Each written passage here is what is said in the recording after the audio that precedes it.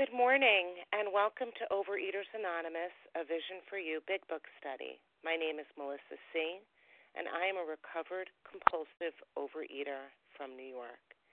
Today is Tuesday, August 25th. This is the 7 a.m. Eastern Time meeting. Today, we are reading from the Big Book, and we are on page xxxi, third paragraph, When I Need a Mental Uplift, through 4 paragraphs. We're actually ending the doctor's opinion today, ending with William D. Silkworth, MD, and comments will be on all 4 paragraphs. Today's readers are, for the 12 steps, Hui W., for the 12 traditions, Kathy W. Readers of the text are Allison L. and Martha Z. Our newcomer greeter is Mary B., and the host for the second hour is Leslie M. The reference numbers for yesterday, Monday, August 24th, the 7 a.m. meeting, was 15208. That's 15208. And for the 10 a.m. Eastern Time meeting was 15209. That's 15209. The OA Preamble. Overeaters Anonymous is a fellowship of individuals who, through shared experience, strength, and hope, are recovering from compulsive overeating. We welcome everyone who wants to stop eating compulsively. There are no dues or fees for members. We are self-supporting through our own contributions, neither soliciting nor accepting outside donations. OA is not affiliated with any public or private organization, political movement, ideology, or religious doctrine. We take no position on outside issues. Our primary purpose is to abstain from compulsive eating and compulsive food behaviors, and to carry the message of recovery through the 12 steps of OA to those who still suffer. Our sole purpose. OA's 5th tradition states, each group has but one primary purpose, to carry its message to the compulsive overeater who still suffers. At A Vision for You Big Book Study, our message is that people who suffer from compulsive overeating can recover through abstinence and the practice of the 12 steps and 12 traditions of Overeaters Anonymous. I will now ask Hui W. to read the 12 steps. Good morning, Hui. Good morning. This is Hui W., a recovered and recovering compulsive overeater from Connecticut, originally from China. The 12 steps of Overeaters Anonymous. 1. We admitted we were powerless over food, that our lives had become unmanageable. 2. Came to believe that a power greater than ourselves could restore us to sanity. 3. Made a decision to turn our will and our lives over to the care of God as we understood Him. 4. Made a searching and fearless moral inventory of ourselves. 5. Admitted to God, to ourselves, and to another human being the exact nature of our wrongs. 6. We're entirely ready to have God remove all these defects of character. 7. Humbly asked Him to remove our shortcomings. 8. Made a list of all persons we had harmed and became willing to make amends to them all. 9. Made direct amends to such people wherever possible, except when to do so would injure them or others. 10. Continued to take personal inventory, and when we were wrong, promptly admitted it. 11. Sought through prayer and meditation to improve our conscious contact with God as we understood Him, praying only for knowledge of His will for us and the power to carry that out. 12. Having had a spiritual awakening as the result of these steps, we try to carry this message to compulsive overeaters and to practice these principles in all our affairs. And thank you, and I'll pass. Thank you, Hui W. I will now ask Kathy W. to read the 12 traditions. Good morning, Kathy. Good morning. My name is Kathy W., and I'm from upstate New York. Number 1, our common welfare should come first. Personal recovery depends on OA unity. 2, for our group purpose, there is but one ultimate authority, a loving God, as he may express himself in our group conscience. Our leaders are but trusted servants. They do not govern. 3, the only requirement for OA membership is a desire to stop eating compulsively.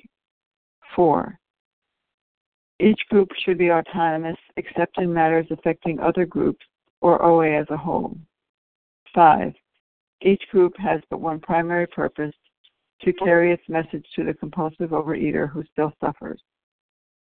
6, an OA group ought never endorse, finance, or lend the OA name to any related facility or outside enterprise, lest problems of money, property, and prestige divert us from our primary purpose. 7, every OA group ought to be fully self-supporting, declining outside contributions. 8, Overeaters Anonymous should remain forever non-professional, but our service centers may employ special workers.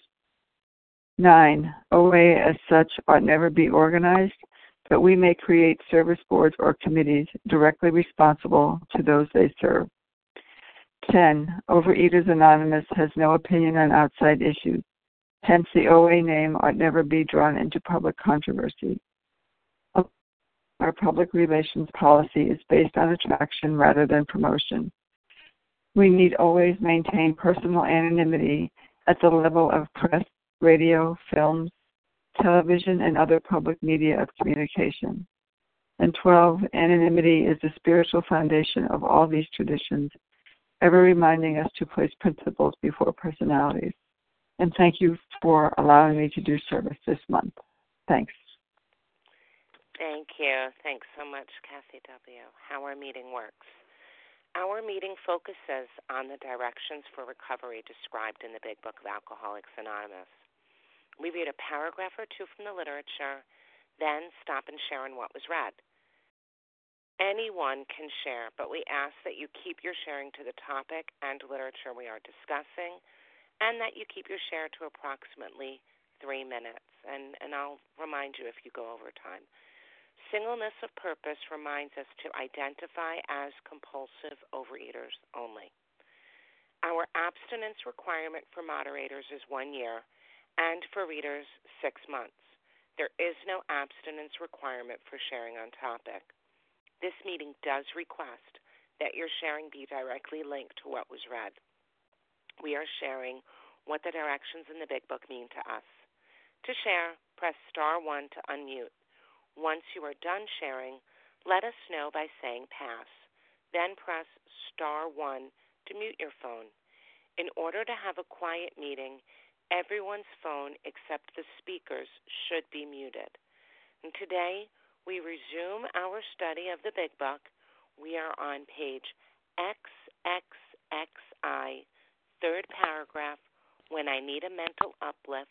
We'll be reading through 4 paragraphs, finishing up the doctor's opinion, ending with William D. Silkworth, M.D., and comments will be on all 4. I will now ask Allison L. to begin reading. Good morning, Allison.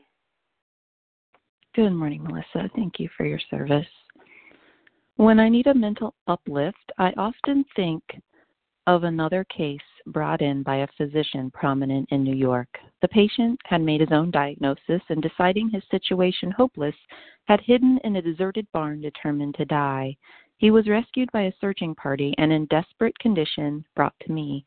Following his physical rehabilitation, he had a talk with me in which he frankly stated he thought the treatment a waste of effort, unless I could assure him, which no one ever had, that in the future he would have the willpower to resist the impulse to drink. His alcoholic problem was so complex and his depression so great that we felt his only hope would his only hope would be through what we then called moral psychology, and we doubted if even that would have any effect. However, he did become sold on the ideas contained in this book. He has not had a drink for a great many years. I see him now and then, and he is as fine a specimen of manhood as one could wish to meet. I earnestly advise every alcoholic to read this book through, and though perhaps he came to scoff, he may remain to pray. William D. Silkworth, M.D. I'm Alice Sinnell. I'm a recovered compulsive overeater in Ohio.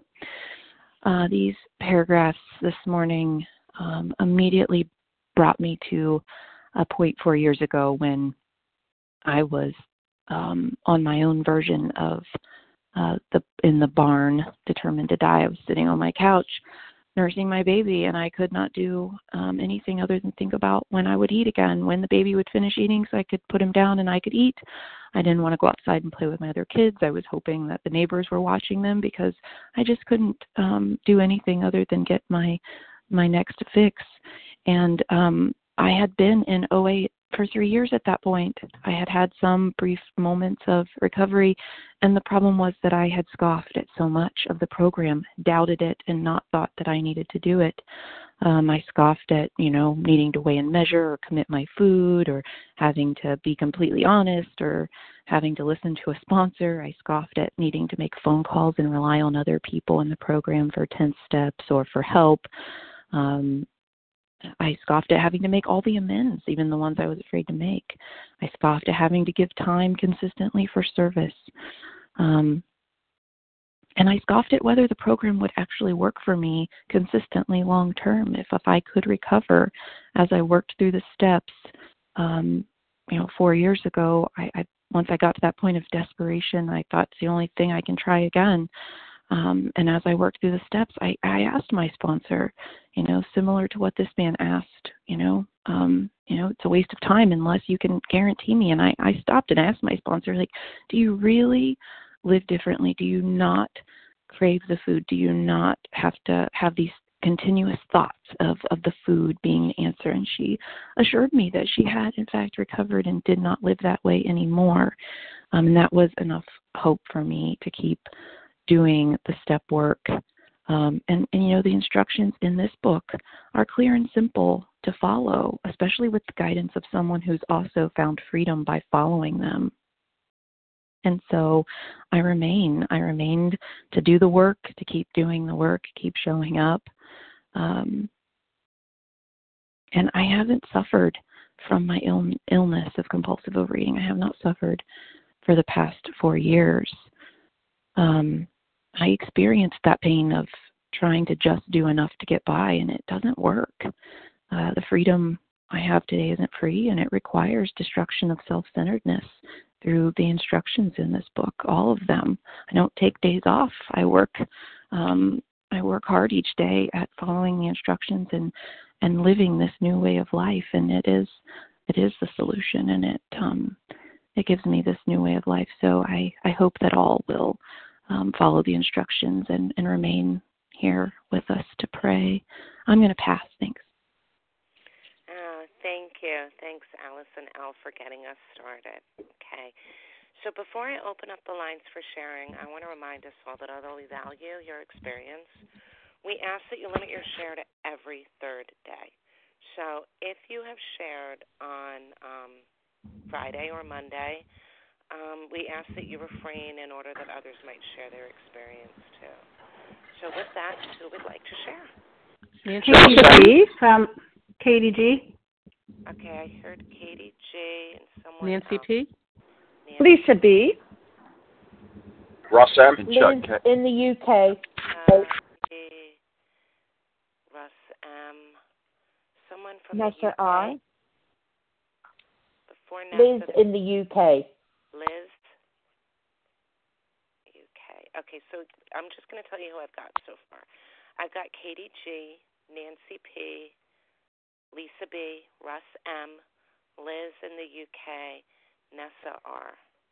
And if I miss someone, I'll pick you up the next go-round. Okay, so Katie G., go right ahead, Katie. Good morning. Hey, Melissa. Good morning. Good morning, everyone. This is Katie G., recovered compulsive eater. in Boston. I love this chapter. I looked up the word willpower, the ability to control one's own actions, emotions, and urges. And, a lot of times people say in the rooms, don't give up, hang in there. And I'm just here to say to you, give up. My willpower, I remember my first diet when I was a little girl, decrease your calories, increase your activity, and it worked. And I pushed myself and pulled myself through life, trying to make things happen, trying to trying to make my life. And I was able to graduate college and have a job. And then my life came crashing down, and the relationships that I had were crashing under my willpower, or under my ego.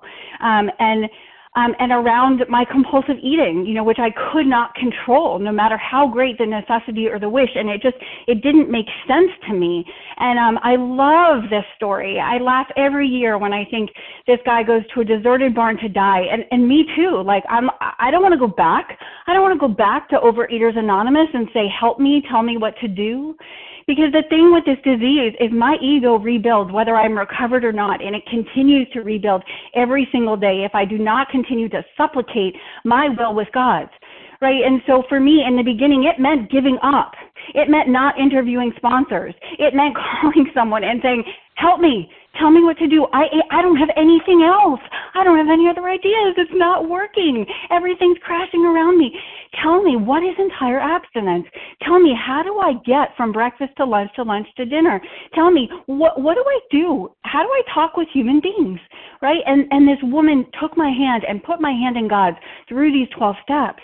And today, the difference between, my willpower, I don't have that fight that I used to have. I fought everyone. I had hundreds of sponsors. I thought everything was about me fighting and getting my peace. And today my life is full of unmerited gifts that I cannot touch. When I started get heated as a recovered woman, I need to call my people. I need to say, help me, tell me what to do. I'm fighting. I'm trying to arrange. And scoff means contempt, mock, ridicule, sneer. How am I scoffing today? What contempt prior to investigation? Am I saying, oh, well, I know what they're going to say. I know what should happen here. I don't. Set aside prayer, right? Like, please, my freedom today is that I don't know, that the problem is what I think I know. I think my life should look this way. But God has such better plans, so I got to surrender. I need to pray, supplicate, plead, implore you. And that's what I do with you. Today, I implore you, give up, join us. We have a solution that is better than anything I could have planned, or you, I hope. With that, I pass. Thanks, Katie G. Thank you. Okay. Next up is Nancy P., and Nancy will be followed by Lisa B. Good morning, Nancy. Hi, Melissa. Good morning, everybody. Nancy P. from West Newton, Massachusetts, recovered. Let me just start my timer. I had a barn, too. It was my car. And, I have been in this program for a really, really long time. And I don't like to say that I had any success. Recently, I've come to think of it as I basically was in relapse. And I got into relapse because I joined OA. And before I was in OA, I only ate. And then I was in OA and I never, quote, got it. I never surrendered. I never thought that it was going to work. And I had done a billion things. I mean, I've said it before on the line, new sponsor, different meetings, more meetings, eat this, don't eat that, weigh and measure, don't weigh and measure. And finally, that one day, I had just eaten a dozen donuts and I was sobbing in my car.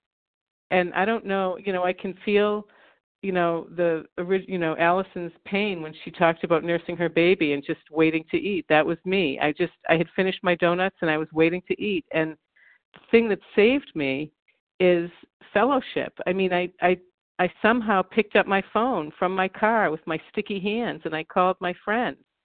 And she told me about this meeting. And, I sort of, I had to fish a piece of paper out of my sticky purse and write down with a sticky pen, the number. And I threw it in my sticky tote bag and didn't take it out again until December 1st of 2017. But I have not had to hurt myself with food since that day. But that was the least of it. Putting the food down was the least of it. The beginning was the fellowship. And talking to other compulsive overeaters, and I had listened into the meeting from December 1st, and started to sort of come out of this fog, and I listened every day, but I had to do more, because I wanted it to be, I had spent my whole life like, oh, this is just going to be another meeting, or this is just going to be another thing that I do. Like, who wouldn't feel uplifted when they listen to this meeting? I mean, people are talking about the solution. They're talking about living in the solution, and they don't talk about the problem. They don't talk about abstinence. They talk about how they live their lives, and I just felt like I wanted it to be done. Like, if I tie my shoes, I want it to be done, and it's not like that. My sponsor told me this should pinch, this should take time. And it does. And sometimes, I spend time every single day, a lot of time every single day on my recovery. And, like my bees outside, the queen, those drones, all they do is take care of her. That's pretty much what I do, is I take care of my recovery. And what I get back is a life of sane and happy usefulness. But the scoffing, and the scoffing for me is like another way to say I already know what's going to happen. I know what's going to happen in the end. But I didn't know. There is no way with my robust imagination and my good command of the English language that I could have imagined, written down in any way, shape, or form. Whoops, I'm off. I'm done. What my recovery would look like. And today I'm living it. So with that, I'll pass. Thank you, Nancy P. Thanks so much. Okay, next up is Lisa B., and Lisa will be followed by Russ M. Good morning, Lisa. Good morning, Melissa. Thank you for your service. My name is Lisa B., and I'm a recovered compulsive overeater in Greenville, South Carolina, and I do spell my name Lesa in case anyone wants to reach out to me. I love these examples that Dr. Silkworth is giving. He didn't know how else to share what the answer was except to give examples, and that's the amazing thing about this program. Sometimes I don't know how to put it into words other than just to share or to show how it's worked for me. And I love that he says, when I need a mental uplift. I often need a mental uplift. Sometimes I feel very discouraged being on the firing line and working with fellows. It just sometimes feels like it's not going well. But then I'll get a call from a recovered sponsee, and she's sharing about her sponsee that has started sponsoring. And not that I can take any credit for that. I can't take any credit for this. It's being able to share this message in the precise way that it worked for me. And then if the person is desperate enough to want to do it, and that's really what it comes down to. But I often need that reminder by going to other recovered fellows that have years and decades on the firing line. And they share with me that sadly, it's such a low percentage rate of people that they work with, of the ones that get recovered and have long-term recovery and stay recovered. And I don't want to be one of those people, that dwindles away. And I have to work very hard every day. Every day. It's a total focus for me. I have a life in living color because I have black and white abstinence, and I have a strong program through God's grace and through all of you and this wonderful program and this wonderful fellowship. And I love where it says his alcoholic problem was so complex and his depression so great. And that reminded me when I said to my sponsor, when I started working with her, what about all of these other problems? What about all of these other issues? And she brought me to the chapter more about alcoholism, where it says, quite as important was the discovery that spiritual principles would solve all my problems. And that's what happens for me today. These principles work for all of my problems. And I need all of you. I need recovered people around me to encourage me and walk with me. And I need to always be reaching back behind me, extending my hand to the next still suffering person. And then I have someone in front of me reaching their hand out back to me to help me. We all do this together. And at times it can feel discouraging. But when we all get together and we hear each other sharing our experience, strength, and hope, it is so uplifting. And what is the option? What the disease asks for me is treacherous compared to what this program asks for me. So with that, I pass. Thank you so much, Lisa B. Okay, next up is Russ M., and Russ will be followed by Liz in the UK. Good morning, Russ. Good morning, Melissa. Thanks for your service. Good morning, family. So my most favorite line out of the doctor's opinion is William D. Silkworth, M.D. This man figured it all out for me. You know, my whole life was a walking relapse for 44 years. You know, obviously, you know, it owned me. It owned me. You know, I tried figuring it out. $100,000, maybe more than that, in clothes and foods and diets and pills and exercise programs and gyms. And this guy said, if you work with me for 6 weeks, I'll get you thin. You know, all that happy horse malarkey, you know. But Silky figured it out. I was searching my whole life for the solution. Can you imagine what Bill and Dr. Bob were feeling? They're in the presence of this dude. I know he's a human being, but God gave him a gift, and he gave him a solution to hand down to all of us.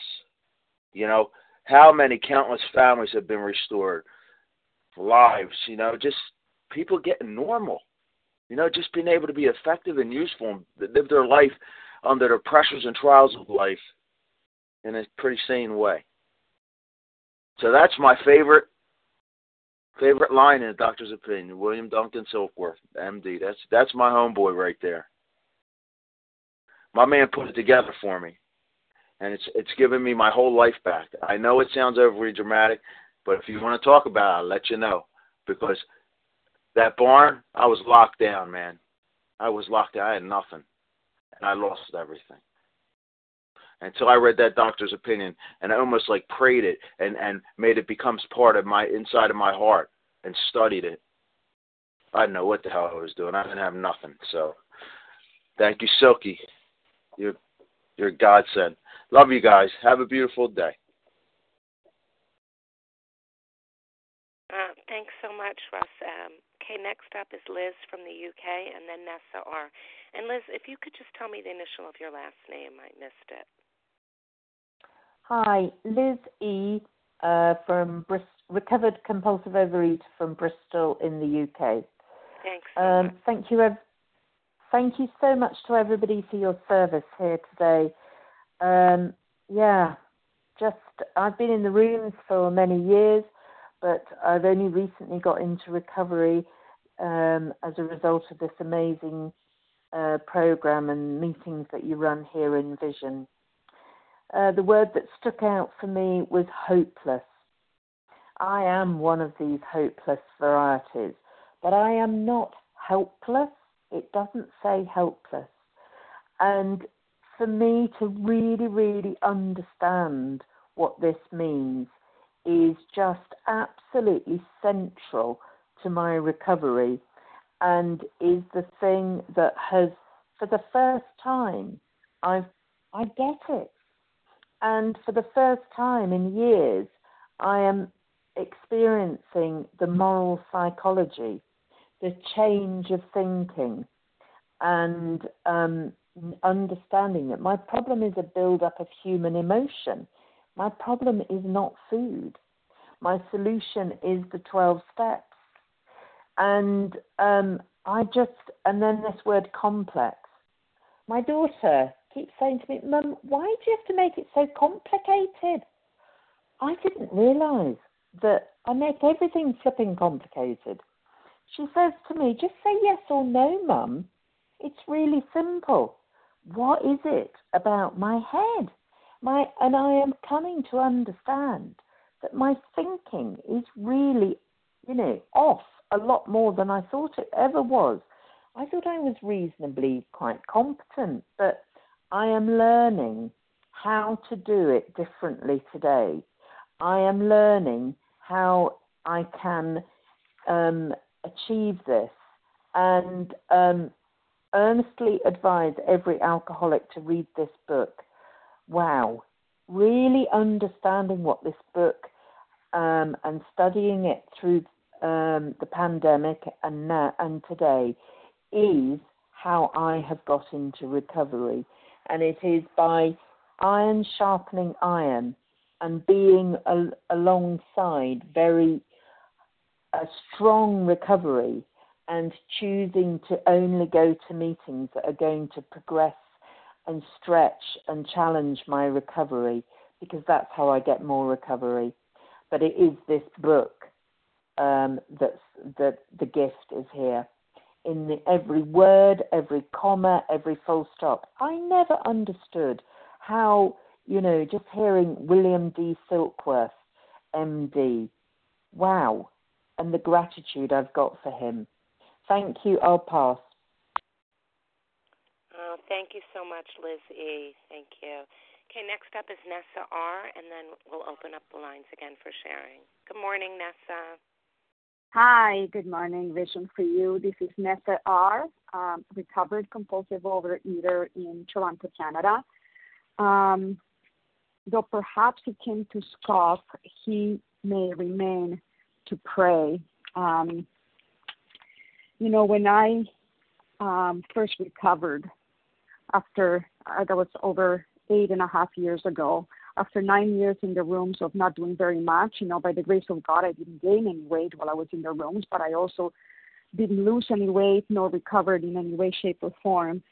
So I was so excited when I first recovered. I wanted to, shout the solution from rooftops, and I made it my mission to make every compulsive overeater I encounter recover. And the operative word here was make, like it was my responsibility, my doing, within my control, to make people recover. And of course, that didn't work very well. And I like the visual that was just offered about looking behind and offering my hand to those who follow. Because what I was doing was pushing the ones who were following me from behind.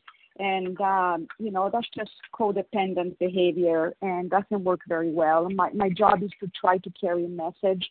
My job is not to try to convince people that either they are compulsive overeaters or if they know they are, that my solution is their solution. They have to come to that conclusion themselves, that they're hopeless and that there's nothing else but this spiritual kits.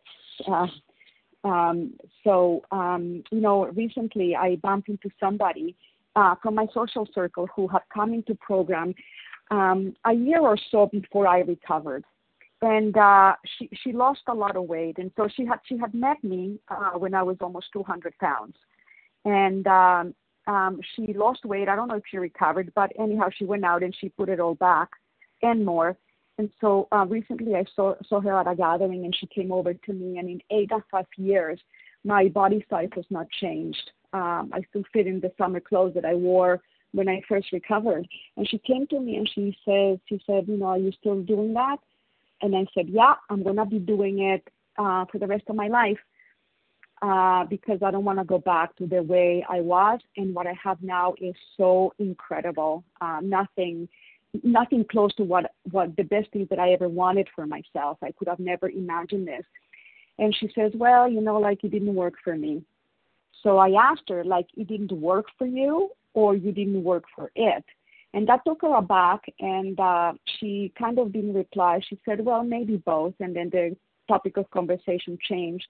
But, maybe 8 years ago, I would have tried to convince her to come back to try the program, to become entirely abstinent, to work the steps according to the big book. This time I did nothing.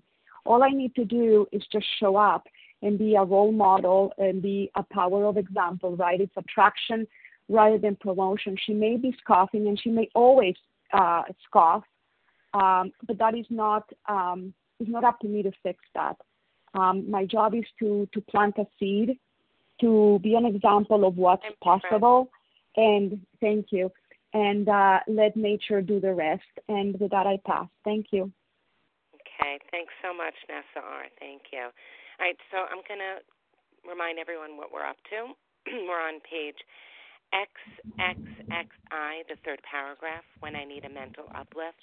We're reading through 4 paragraphs, finishing up the doctor's opinion, ending with William D. Silkworth, MD. And if you have not shared on Friday or Monday, and you would like to share, please offer up your name. Chuck K. Barbara E. Chuck. I heard Chuck K. There was someone before Chuck. Janet B. Janet Kamala B. E. Christina Barbara J. E. Hi, do you have Christina? J. Hold on. How about Barbara? Okay, I got Barbara. E. Yep. Okay. I'm going to tell you who I've got, and I know I missed someone in between Christina and Barbara.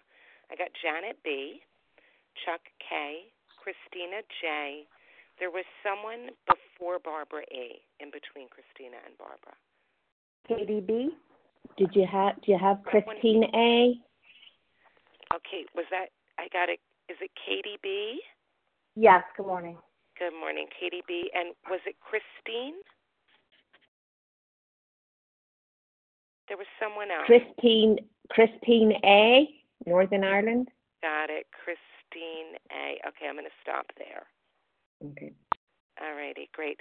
So I've got Janet B., Chuck K., Christina J., Katie B., Barbara E., and Christine A.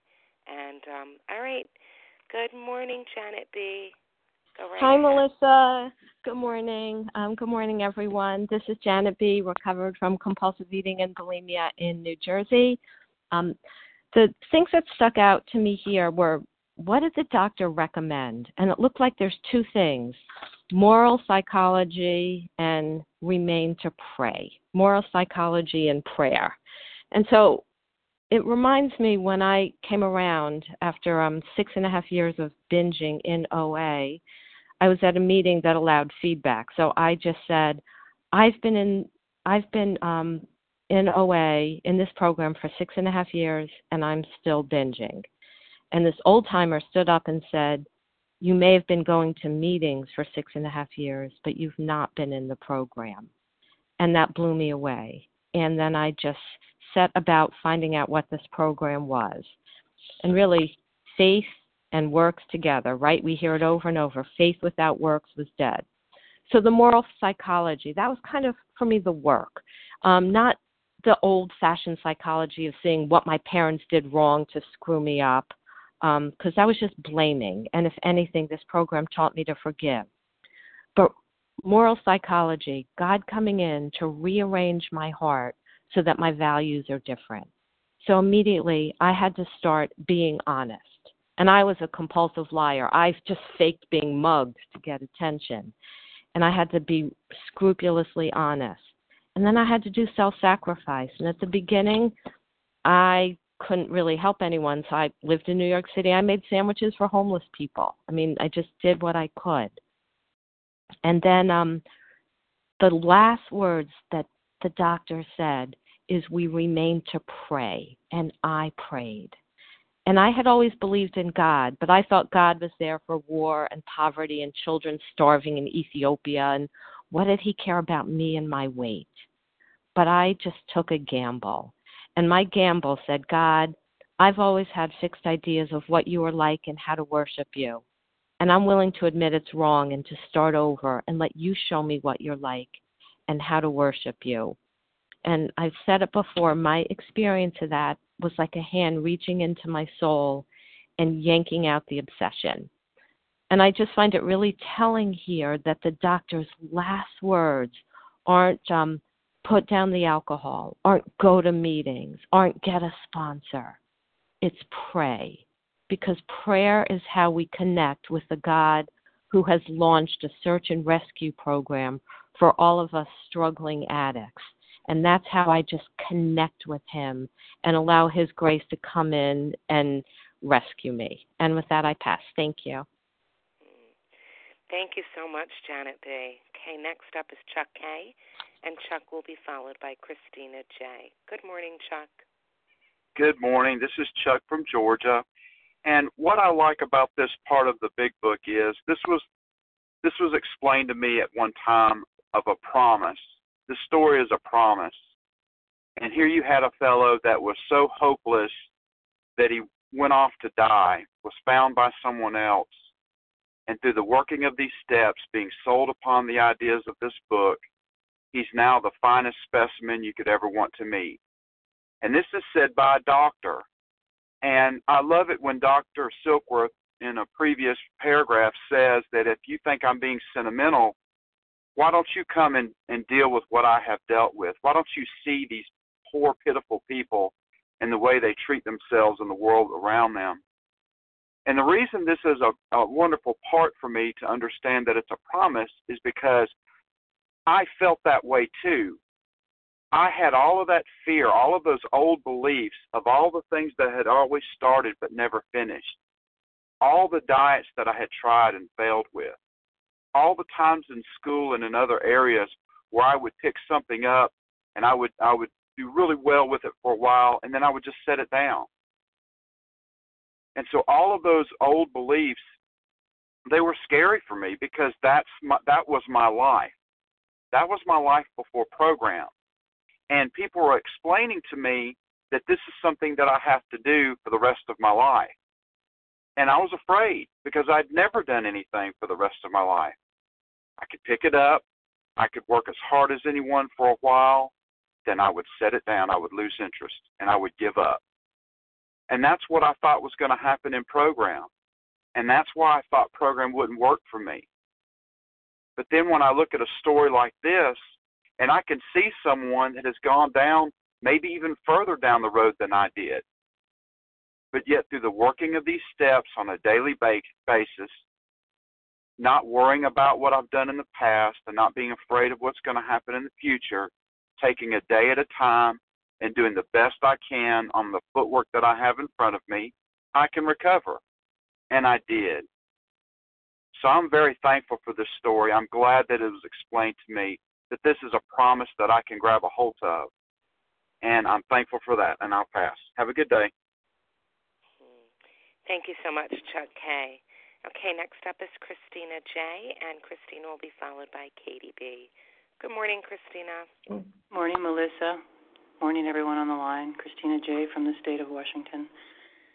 This story always blows me away because here's a guy goes to die, goes to hide. And they found him. Why'd they found him? Because God was leading the pack. That's what's in my heart about this. God didn't want this guy to die. He had a great service work for this guy to do. And for me, I'm on this line. For many of you, you're on this line. We have a great service work to do. We've been gifted with a special disease that takes us into the depths of our souls and connects us, if we work this, with the spiritual sunlight of the Spirit, with a power greater than ourselves to handle anything in life, not just this food. With God leading the way, we take His hand and we handle life day by day. So I don't think that any of us were meant to die because we have this disease, and God has brought us to this program. My rescue party was a woman who told me about vision twice. That was my rescue party, and I got going. Moral psychology, this guy's so depressed that he doesn't even think that any kind of moral beliefs or psychology would help him. Shit, I had tons of moral psychology. It never helped me, you know. So he's not feeling that yet. But he did become sold. Now, I have to be sold on everything in this book. I can't be sold on just step 1 or step 3 or step 2 or step 5 or step 12. I have to be sold on them all. 1, 2, 3, 4, 5, 6, 7, 8, 9, 10, 11, 12 has got to be in my backpack every day and in my heart.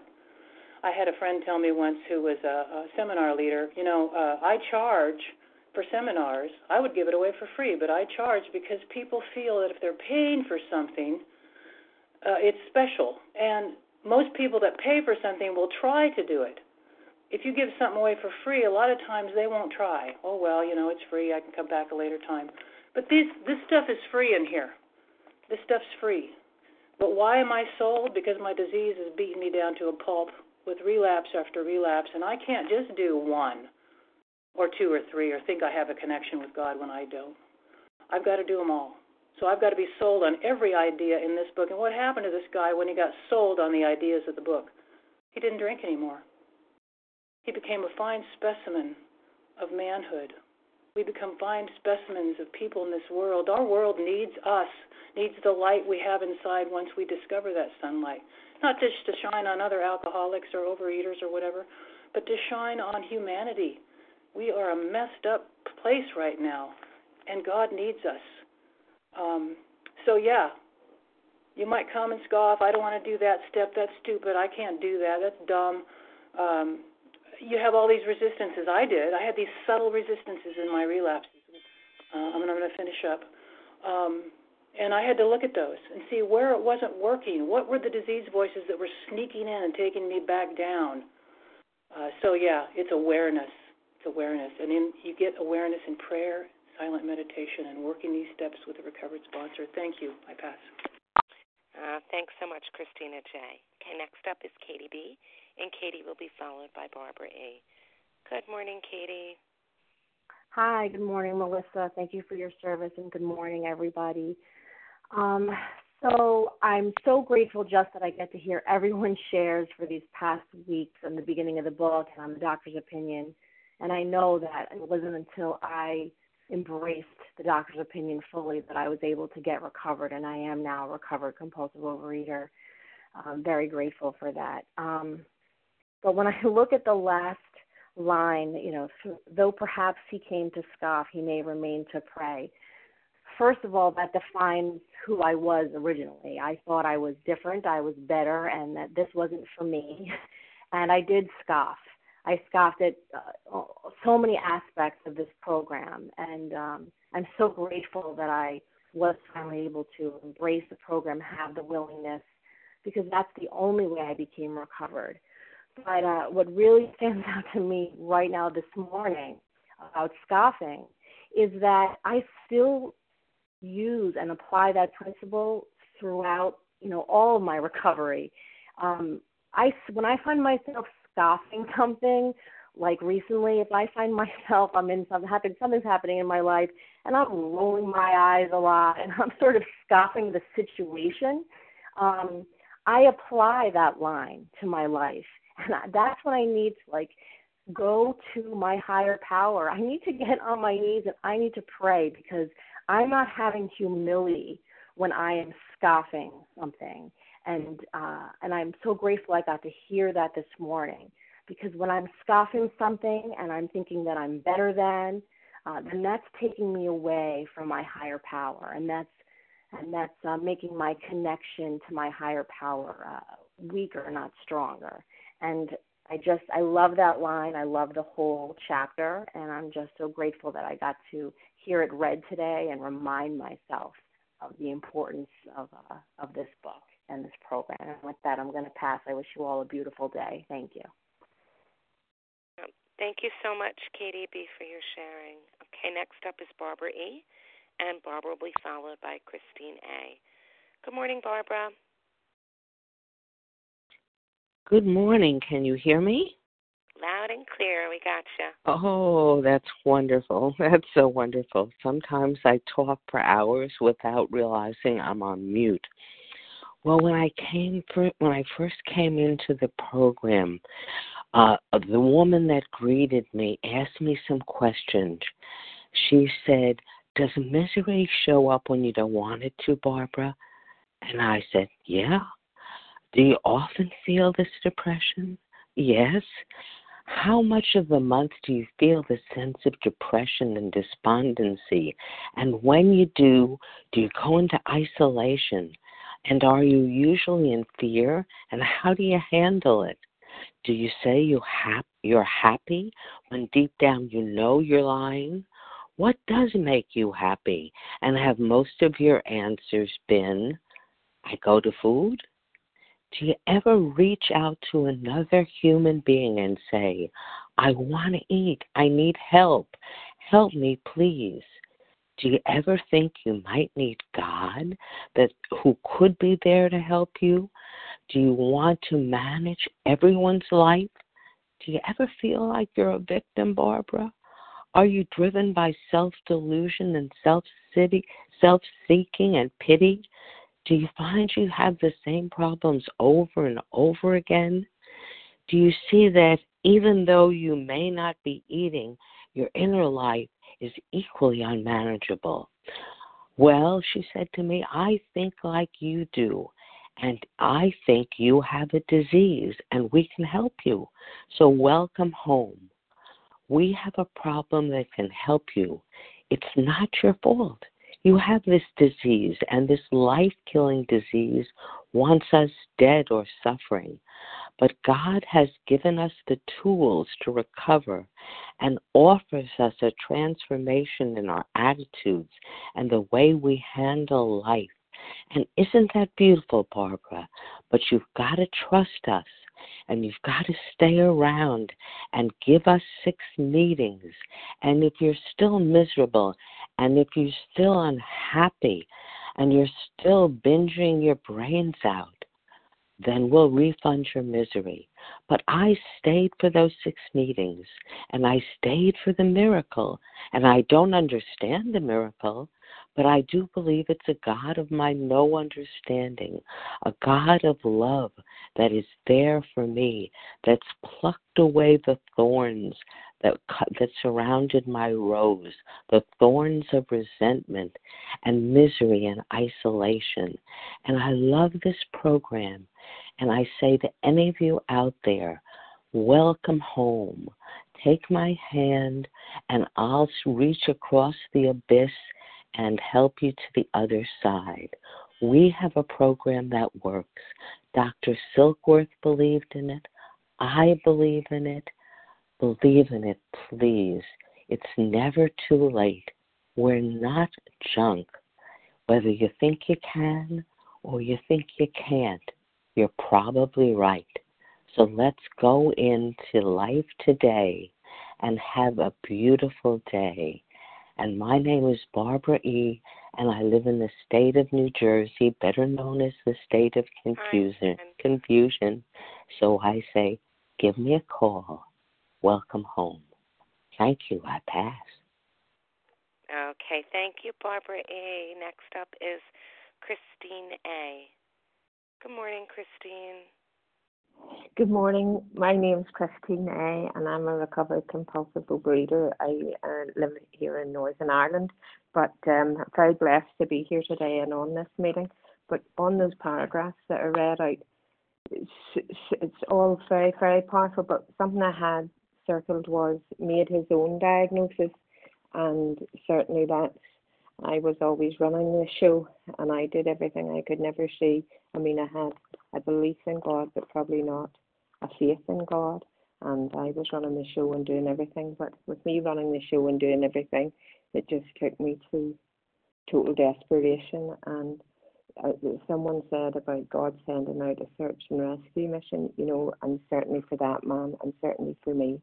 I have a sister in the program, and I had been in AA years ago, and of course had scoffed, but she reached out recently, and I've come back and I discovered a vision for you, and I'm in another fellowship, and I'm familiar with the big book, but it's been a revelation, just working through the doctor's opinion with my sponsor, and really he was an extraordinary human being, that he had, that he could understand the two sides, the double whammy really.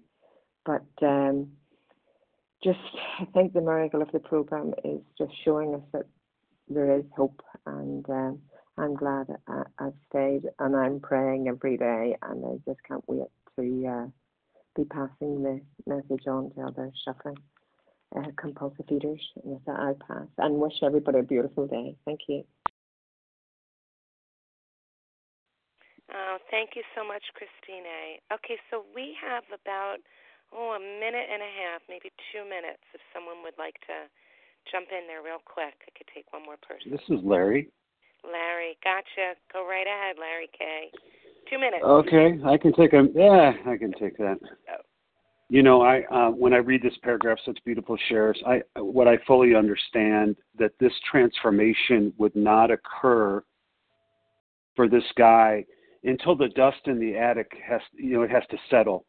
Because let's face it, when the dust in the attic is still actively swirling about, it's choking him. It's choking me. In fact, I'm so busy coughing up a lung, and sneezing, and my eyes are watery, and that there's no room for a sustainable awareness of God's presence. See, my attention is elsewhere, and there's one crisis after another. And when a human being like me is suffering intensely, I'm only able to focus on my misery. It's misery, misery, misery. There needs to be the beginnings of alleviation of that suffering. And it's a sequential process through these 12 steps. And I've heard it said that love recognizes no barriers. God can remove the dust, but not without my acquiescence. Sorry, no acceptance on my part, no awareness, no access. It's about my perception. And here's the thing about acceptance. True acceptance is revealed in one's action. This guy took action. He went from the barn and depression and all that, and he took action. Same with me, same with you. Not in conception. There's no getting ready to act. There's only the willingness to do, and he did it, and God made the difference there. And I'm grateful that it was available to me too. And with that, I pass. Thanks, Melissa. Oh, great. Thanks so much, Larry K. All righty. Thank you for everyone who shared. Please join us for a second unrecorded hour of study immediately following closing. And the share ID for today's meeting, today being August 25th, 2020, is 15214. That's 15214. And we will now close with the reading from the Big Book on page 164, followed by the Serenity Prayer. Will Martha Z. please read A Vision for You? Our book is meant to be suggestive only. Good morning, Martha. Good morning, Melissa. Thanks for your loving service. This is Martha Z., gratefully recovered from outside of Philadelphia. Abandon yourself. Our book is meant to be suggestive only. We realize we know only a little. God will constantly disclose more to you and to us. Ask Him in your morning meditation what you can do each day for the man who is still sick. The answers will come if your own house is in order, but obviously you cannot transmit something you haven't got. See to it that your relationship with Him is right, and great events will come to pass for you and countless others. This is the great fact for us. Abandon yourself to God as you understand God. Admit your faults to Him and to your fellows. Clear away the wreckage of your past. Give freely of what you find and join us. We shall be with you in the fellowship of the Spirit, and you will surely meet some of us as you trudge the road of happy destiny. May God bless you and keep you until then.